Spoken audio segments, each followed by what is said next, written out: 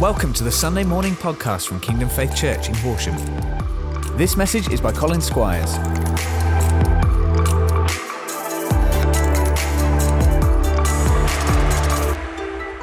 Your old life, the life that you have been living, the life that you've been sensing, is this all there is?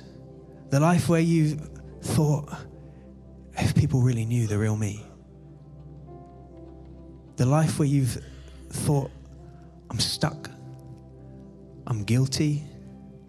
Jesus says to you, it is finished. If you want it to be, He's made the way. If we're willing to say yes to Him. Thank you, Jesus. You can take a seat for a minute, but let's just stay in this place of just listening to God. If you're someone who doesn't call yourself a Christian, that was me till I was 17, as a really staunch atheist. This would be an uncomfortable place for me to be. But God, I believe, in the same way that He wanted to speak to me, wants to speak to you right now. So all of us, let's just say, God, if you're there, speak to me. And He will, because He is. You know, there are a couple of things that really come to mind every time we have baptisms that I absolutely love. The first is, wow, what an amazing picture of what Jesus has done. I love the testimonies, just amazing. Only Jesus could change a life like that. And the other is, I hope they remember to take their phone out of the pocket. But baptism is this wonderful kind of composite whole of all these truths about what Jesus has done for us. And I don't know if you guys noticed, there was a bit of a theme through a lot of the testimonies. And the theme that really stood out to me was that lots of these guys had known church. They'd known something of religion. They'd known something of Christianity, but it was empty because they hadn't known God, Jesus. They hadn't had that relationship. There's this Bible verse in Romans 8, and in it puts it really wonderfully like this. It says, for what the law, what religion was powerless to do, in that it was weakened by our sinful nature, by the mistakes we made. We could never stick to it perfectly anyway. God did by sending His own Son in the likeness of sinful people like you and me to be a sin offering, to make us right with God, to have relationship, to bring us into relationship.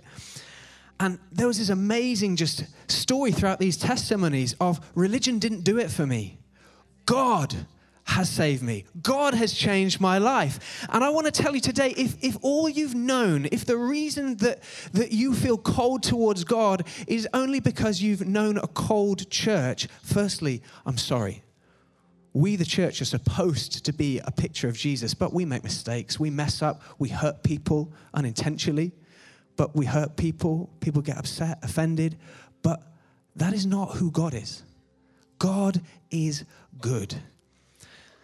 Now, most of us know this story about Noah and the flood, right? Most of us have heard that or learned it in Sunday school, and you know how the story goes. The earth is evil. It's a pretty bad place. And in fact, the Bible actually says that every thought was only evil all the time. Have you ever felt like that? I think most of us, we like to think, I have the occasional evil thought some of the time. I don't know, some of us, maybe you do feel like, well, all I have is evil thoughts all the time. That's all I know. But this was the world that Noah was in. And Noah, he was the one who was right with God.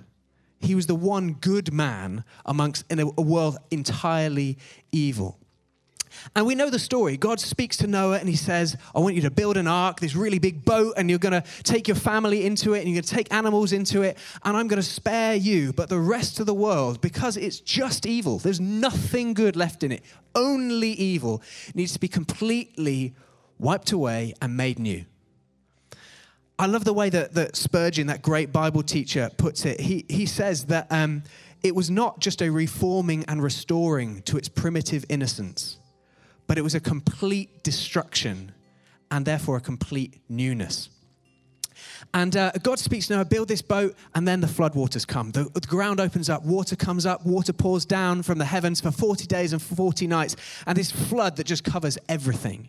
And we know, of course, what happens is Noah and his family and the animals on the ark, they're protected, they make it through, and then they find land. And when they step off of this boat, they find this beautiful, new, clean land, ready to go in and fill and multiply. And God's promise is spoken over them, saying, this judgment is never coming upon you again.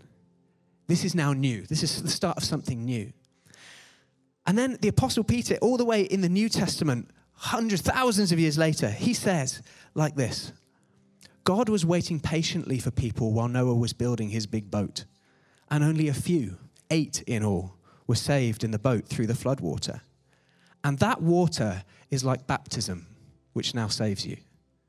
He says this water that flooded the earth to wipe out all the old, this is what happens in baptism.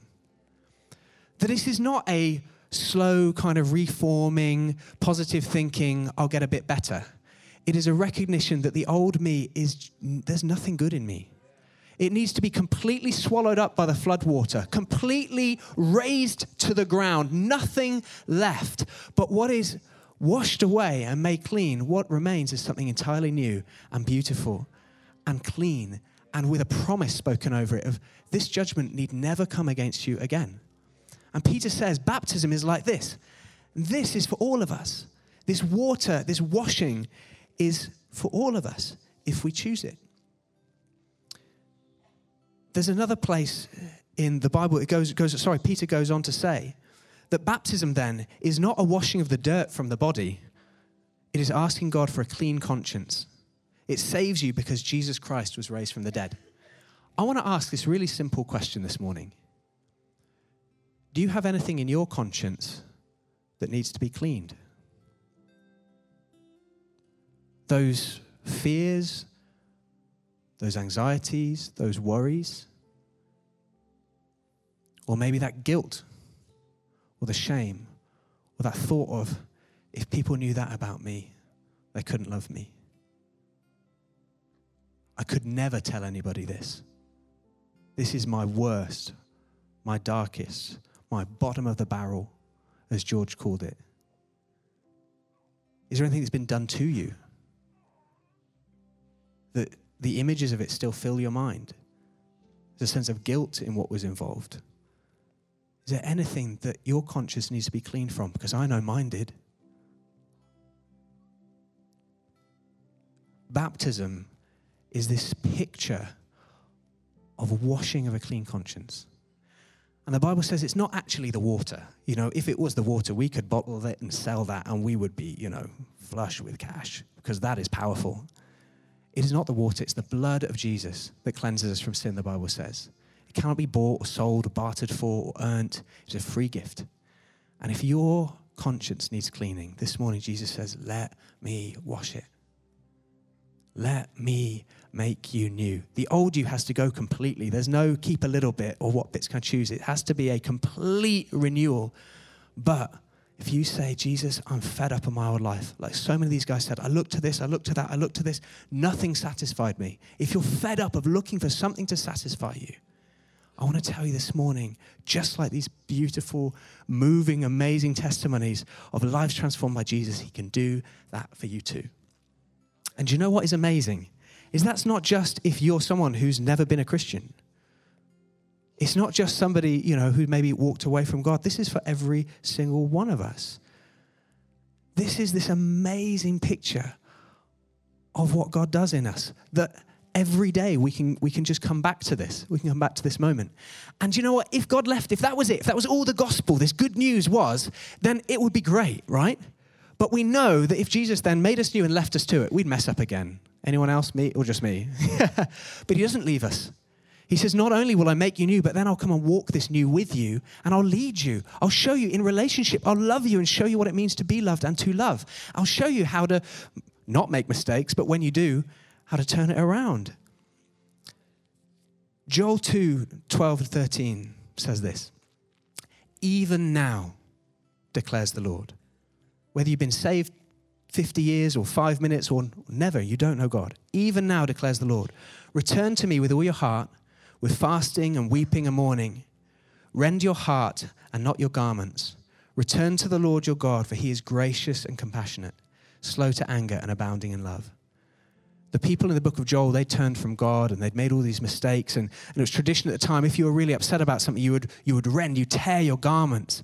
And God is saying, don't worry about this outward bit. If your heart is breaking, come to me, repent, say, Jesus, I'm sorry, forgive me for my sin. Make me new. Wash me with that water. Wash me with your blood. Make me new. And he will. And Judd Wilhite, who's a pastor of Central Church in the States, he put it this way, and I love the way he summed it up. Even now, if you've lost your temper, let your words fly. Even now, after you've shaded the truth and manipulated the situation. Even now, after you've let selfishness and sin drive your decisions. Even now, after you've gossiped and run others down and rushed to judgment. Even now, after you've made a mess of things, return to me. Because he is gracious and compassionate. We've been talking about sharing Jesus and sharing life and sharing faith these last weeks. And it's been amazing seeing that around the table. But I believe that Jesus is saying this morning, I want to share me. I'm Jesus and I want to share Jesus this morning. And just give some space just to respond to him. So would you stand with me? As we just take some space in our lives this morning, just to respond to Jesus afresh. And it might be this morning, if you just close your eyes, just start talking to the Lord. And it might be that your heart is beating your chest right now. You don't know Jesus. And I want to say, if you want to know him, if you want to have that new start, I want to invite you to come down here to the front and just meet with him. Just spend some time with him. Say, Jesus, I need that cleansing. I need that washing like that flood water. Wash the old me and give me a new life, like these testimonies of these stories of these changed lives I've heard this morning. Maybe you just want to rededicate your life to Jesus this morning. Jesus, I've messed up. Thank you, you're gracious and compassionate. I'm going to come. Maybe we just want to remind ourselves that we're his. And every nag of the enemy that says we're not, we just want to silence. Come to the front. Just come like to the altar. There's nothing special about the stage, but there's something when we take a step physically, just like baptism is a physical representation of what's going on in the Spirit. As we physically step forward to the front, we're saying, Jesus, I'm stepping into your goodness and your promises. Maybe you need your conscience cleaned. Something you've done or something that's been done to you. Maybe you need new life. The way you've been doing things at the moment is just not satisfying you. And you know there's more. You don't know how to live it. Come.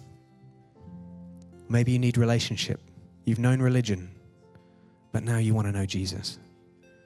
If you've been lost or lonely, without direction, or you think God's been angry with you, or you've been far from God, or maybe you just want refreshing, come. So I want to invite you right now, if you're any one of those people, come. And if you're like, I just need someone to pray with me and agree with me some stuff, we've got some guys who are going to be over here at the front. I'm going to be here. If you want to come, just come and say, can you just agree with me for this? Pray for me for this, and we'll pray. But right now, I want to invite us, come. Take that step. Take the step just physically, just come. Let's come to the altar afresh, surrender afresh. Thank you, Jesus.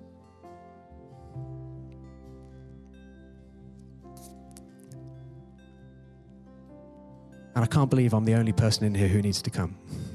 But I'm going to come first. And let's just worship and meet with him. Receive from him. Receive Jesus afresh. Thank you for listening to this Kingdom Faith podcast. We trust it's been an encouragement to you. For more information and resources from Kingdom Faith and our other audio and video podcasts, please visit www.kingdomfaith.com.